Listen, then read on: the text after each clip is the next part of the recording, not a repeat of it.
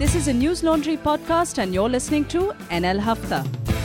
Hello and welcome to News Laundry Hafta. We are back with a panel, like 40% of which is over the phone. Actually, more than 40. My math is obviously weak. We have Ullekh with us. NP Ullekh is a journalist, author and a political commentator based out of Delhi. He's currently with Open Magazine as executive editor. Dhanya Rajendran, the co-founder of News Minute, will be joining us. We have here with us Anand Vardhan, our in-house thinker and opinion writer.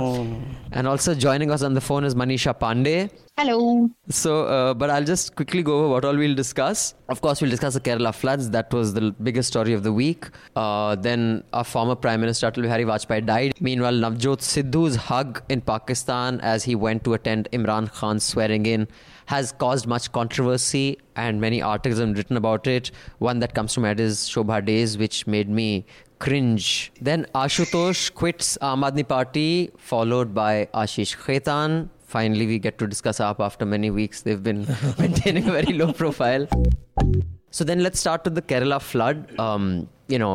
Ullekh, if you could just give us a rough idea for those of people who don't know enough about it. It's the worst flood in 100 years, apparently. Yeah. And you are from Kerala, although the region you're from was not flooded because it's higher lying. Yeah, but Kerala is a small place, and I've lived in almost all the districts, especially in these parts, which are tourist hotspots. These are all familiar places, like Kumarakam was badly affected. It falls in Kottayam district. It was one of the favorite holiday destinations, or at least once Vajpayee was there to unwind and recharge his batteries. That was the place that he chose to visit. And all these places like Munnar and around Kochi, who wants to travel to Kerala to take in the beauty of the backwaters, these are the places that were badly affected in the floods. To start with, about history, I'll talk about history. It was in 1924 that Kerala saw massive floods of the gravity of this one. At that time, the rainfall recorded in 1924, which in Malayalam calendar, it is 1099. So they always talk about the floods of 99. Actually, these are floods of 1924. Right. So it's for me it comes as floods of 99 in Malayalam 99 Vellapokkam. So this in that year, the whole of that year, the rainfall was above 3,688 centimeters, something like that. And this time, just during this period, in this period, just two or 3 weeks itself, it came to more than 2,500. Wow! So you can't compare these two periods. So I think the rain, the extent of rainfall this time was, if you take the average per day thing, it was much more than what had happened in 1924. And 1924, people had written about elephants floating in the deluge, and also various, hillocks being swept away and all. So I think, this time, none of these things happened despite the fact that the population level had gone up rapidly. So that shows a better level of preparedness? Better level of rescue operations. Preparedness, I wouldn't say, because preparedness also means that you factor in environmental, bring in stricter environmental laws and how and things like changing? that. But sorry, that was a good explainer of the extent of what happened. Let's hear it from Dhanya, whose team did a lot of reporting and reportage from there, who is in Palakkad right now. You're there reporting or on rescue efforts? Because you've done a lot of very good work, Dhanya. First of all, congratulations. I've seen mobilized a lot of aid and relief, and during the peak of the flood, you were putting out on your platform and on your social media who can be contacted, who's stuck. So great job. Excellent. Thank you. So what is happening in Palakkad right now? Waters have receded. What are you doing there? Yes, waters have receded in almost all areas in Kerala. Now, of course, the whole concentration is on rebuilding and rehabilitation of people. There are, of course, people who have lost their houses completely in almost all districts. Palakkad, in fact, was not affected in the second bout of floods, but in the first phase itself, which is from August 8th to 10th, around 300 to 500 people have lost their houses completely. So rebuilding is going to begin here. In other districts, rehabilitation and rebuilding is happening on war footing. Hundreds of people cannot even go back to their houses because it's been damaged beyond repair. Right. And one huge problem that we're facing all over Kerala is reptiles all over the house. So, Yes, because they also... snake catchers. Correct. They also go to dry place, right? All the snakes and lizards. Yes, in fact, there are houses where they've recovered 35 to 40 snakes. So people are finding it really difficult. The government is saying, take the snake catchers along with you. Take people who will look at your electrical wiring. Do not go and switch on things, because there have been reports of people getting injured or one person even dying because of electric shock. Right. So, Ullekh, you're also from Kerala. So which part of Kerala are you from? I'm from Kannur, northern part of Kerala, which was unaffected by the floods largely, except for some major landslide in one of those areas which are towards the Kannur eastern. is also where the tea gardens are? No. That's not. It's not. Okay, that's a different. Kannur is known for other reasons, mostly law and order problems. A lot of and RSS versus CPM. By the way, Dhanya, Ullekh, you know each other? Yeah. You've met? Are you familiar with each other? Yeah. Yes, we are. Okay. So, one question, in fact, we were discussing this yesterday. Maybe, Dhanya, you can tell us a little about it. If not, it's a story idea. Since you're closer, you can do it. I forwarded that to the News Laundry group, a podcast that I'd heard when I think Hurricane Katrina or Carolina, one of these hurricanes happened in US. Basically, the insurance damage is so much that most private insurers don't insure those areas because those flood every year. But because it's a government-funded insurance, because they have to insure those people like New Orleans. Yeah, something like that. So we were just discussing in Indian insurance claims, flood or acts of gods are not covered or are covered, and if they're not covered, what happens to these people? Because I mean, imagine you're someone, let's say, who has a fleet of 5 taxis. That guy is kind of just trying to make ends meet, a taxi stand owner or something. If these and his house is flooded, what happens? Do you know? Is there a story there? Do you have any answers to that? See, during the Chennai floods, we faced the issue, I think, for the first time here, when a lot of cars were submerged in water, houses. But at that time, I think the insurance companies only insisted that people should not start the ignition, and if they had filled the papers properly, that they would give the insurance. A lot of people did not get the money when certain things were not filled properly, but I think that experience was carried forward to the Kerala flood. The day after the floods happened, people from Chennai were actually posting messages and telling people in Kerala how to fill the insurance forms. And I saw that at least 4 insurance companies had given advertisements in major Malayalam newspapers saying that take pictures of submerged cars, take pictures of your houses, make sure you have photographic evidence of what happened. And they'd given a set of rules as to what is to be done. And I saw many social media influencers in Kerala also passing on this message. So hopefully we will not have too much trouble with insurance claims, because insurance companies themselves came forward as to how people can make the claims efficiently. Right. Ullekh, if you could just come in here, and after that, Dhanya, you could come in on this also. You're a Mallu. And you're like, and I don't want to use social media as the kind of barometer or metric for any sort of commentary, because it is kind of attracts the lowest of lows, even though it can be used very effectively, as Dhanya and her team have demonstrated. But the negativity kind of dominates it. But even so, because, if you and I tweet, who the fuck cares? But if a politician or a leader, puts out a tweet or something, it matters. Is there a sense of, because I don't have a position on it, that this whole Kerala versus the North, it is not being ignored. What is your take on it? Do you think it is too much being made because of a few trolls? They could be from either side. Or as a Mallu, do you feel that your state was not given the kind of attention it should have been given?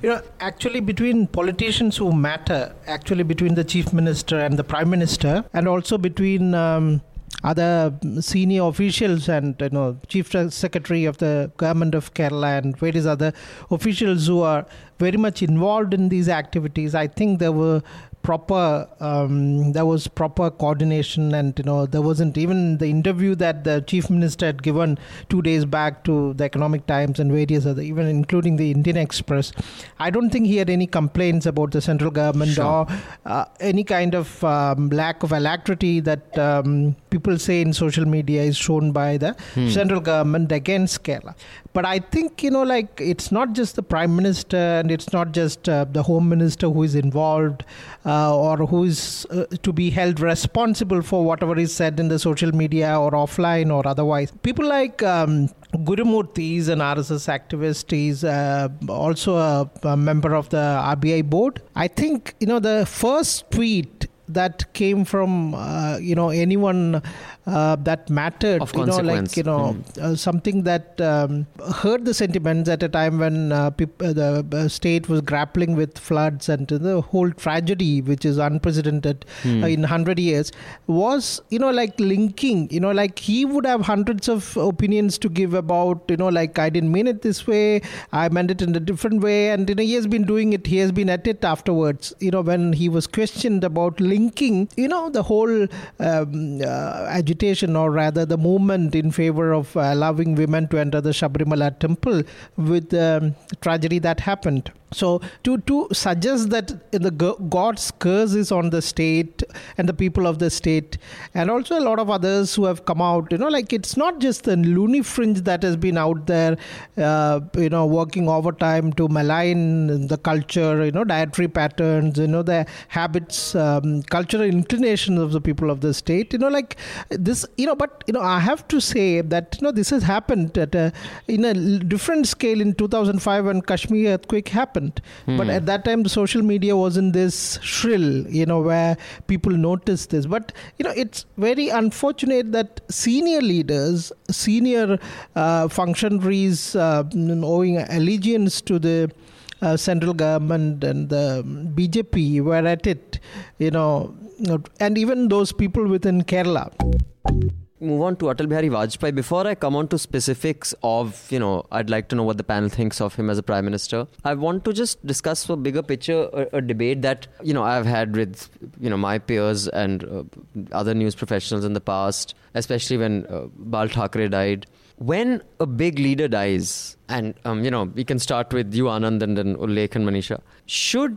You wrote an essay on Vajpayee for News Laundry, Anand, when he died, and a very well-balanced piece and well-written. Thank you for that. But I read some pieces that really painted Vajpayee in horrible light. But then I also read pieces that painted him as, the best thing that happened since, the sun was created after the Big Bang. How I mean, that when is someone... also disputed. Big Bang Theory. Yes. So I just want to know, when someone dies, is it culturally, is it a cultural kind of trait of ours that we should not say unkind things? Or how do you think an obituary, or when a big leader dies, is it okay to also have bits about people who think he was horrible and people who think he was nice? I just want to know your view, Anand, Ullekh and Manisha. I think immediate, the day he dies, the obituaries are swayed by emotion more.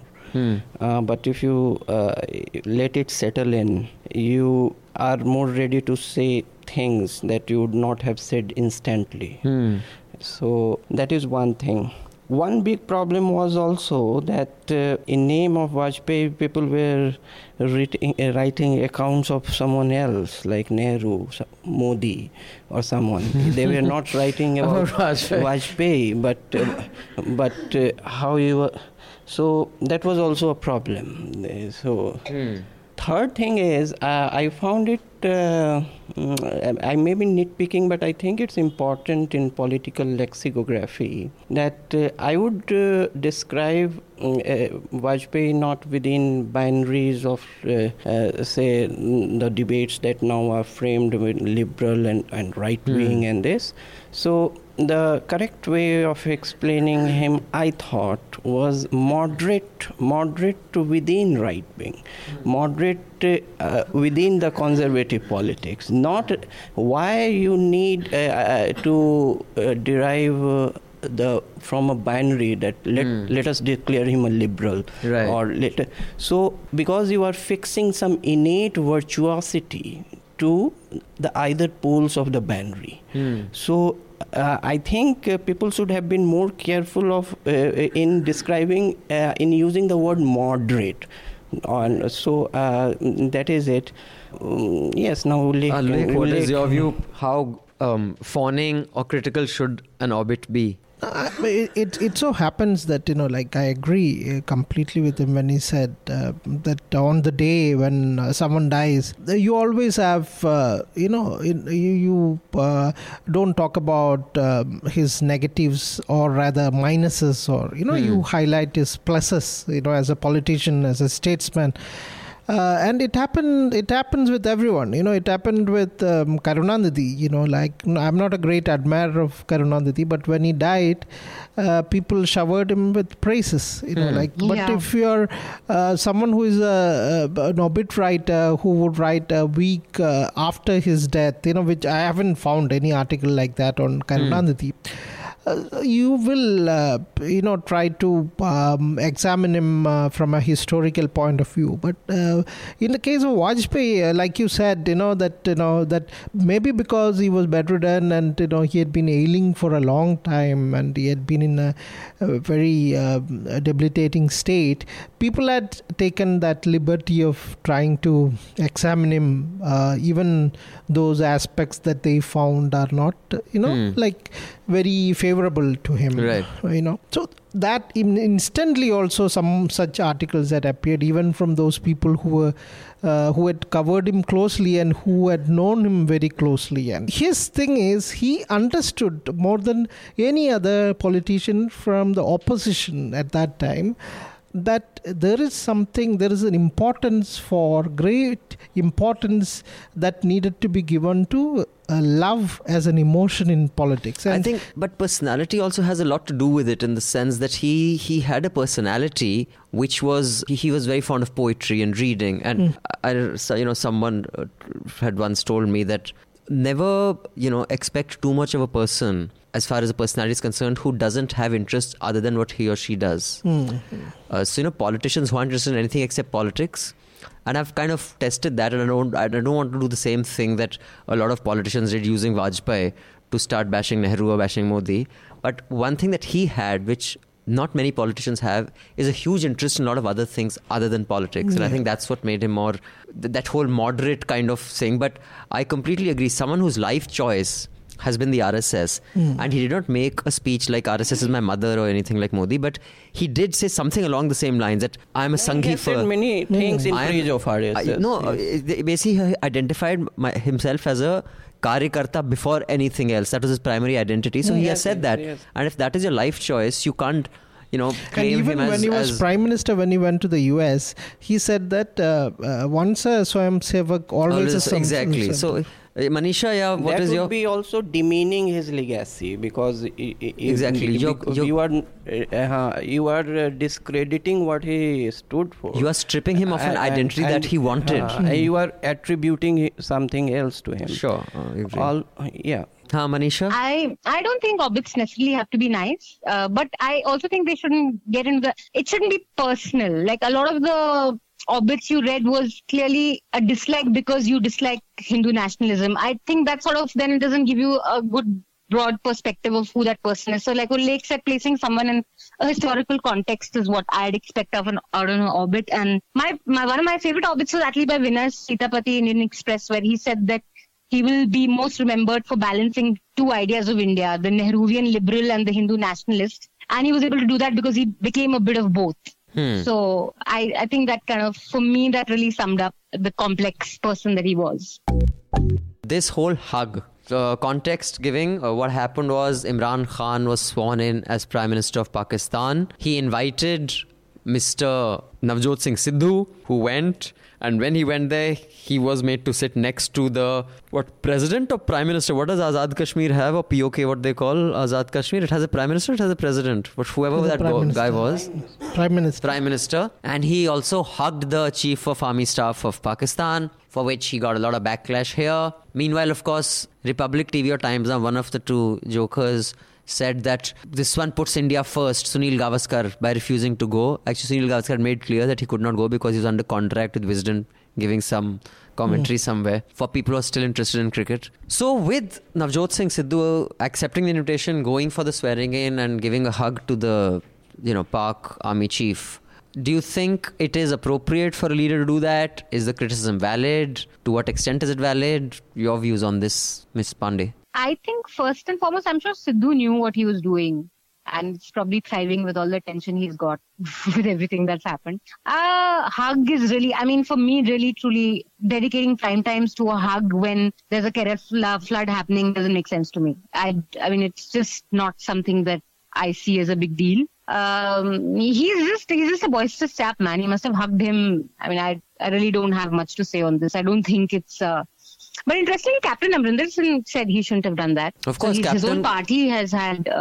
Captain can't stand him. Captain was against him getting to the party. Captain would also, like him out. He's been like a BJP, kabhi Congress, kabhi BJP. You've had this really funny clip of him saying the same thing in BJP and saying the same thing with Congress. So for me, it's definitely not prime time news, or it's definitely not really news. And it's not nothing to. And almost joining up also. Let's not forget that the transition from BJP to Congress happened after a slight flirtation with AAP. So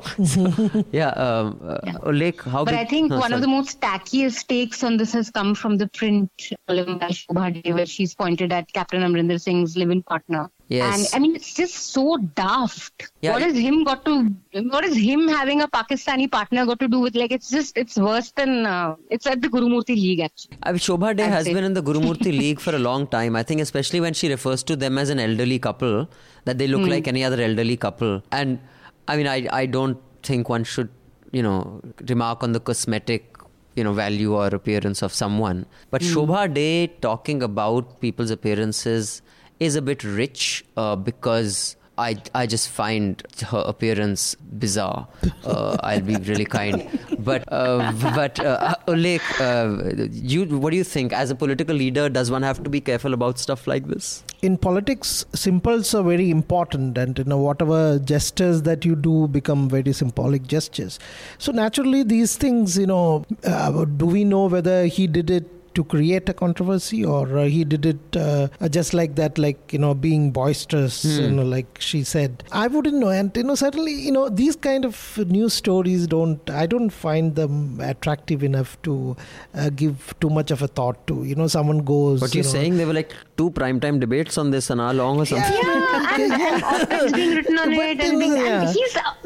I mean, what is this guy? Is not even an important. He's Navjot Singh Sidhu, yaar. I mean, it's not like let's important see. is even his hug. So, Anand, what is your view on the hug, and is it? See, Mr. Sidhu is a kind of man who is in love with his voice. So he didn't get much to speak in Pakistan. So he had to compensate it with physical gestures. So he did it. So he had to come back with making some kind of headline. Now he was not given an opportunity to speak. So he made it with this. Now, what is it that I also find it curious why he was invited. So he was not in the league of cricketers that Gavaskar and Kapil Dev were. So and at the back of Imran's mind, he would have certainly respected Gavaskar and Kapil if they went. But at the back of a sportsman mind, you are aware of the mediocrities. Sidhu was a mediocre cricketer. So, and there were also news reports that he somehow cold-shouldered him when he arrived in Pakistan. So, and he didn't make even eye contact to him. And so, acha aap bhi aage chaliye. All of you listening in, the Chota Hafta, do subscribe so you can listen to the entire Hafta.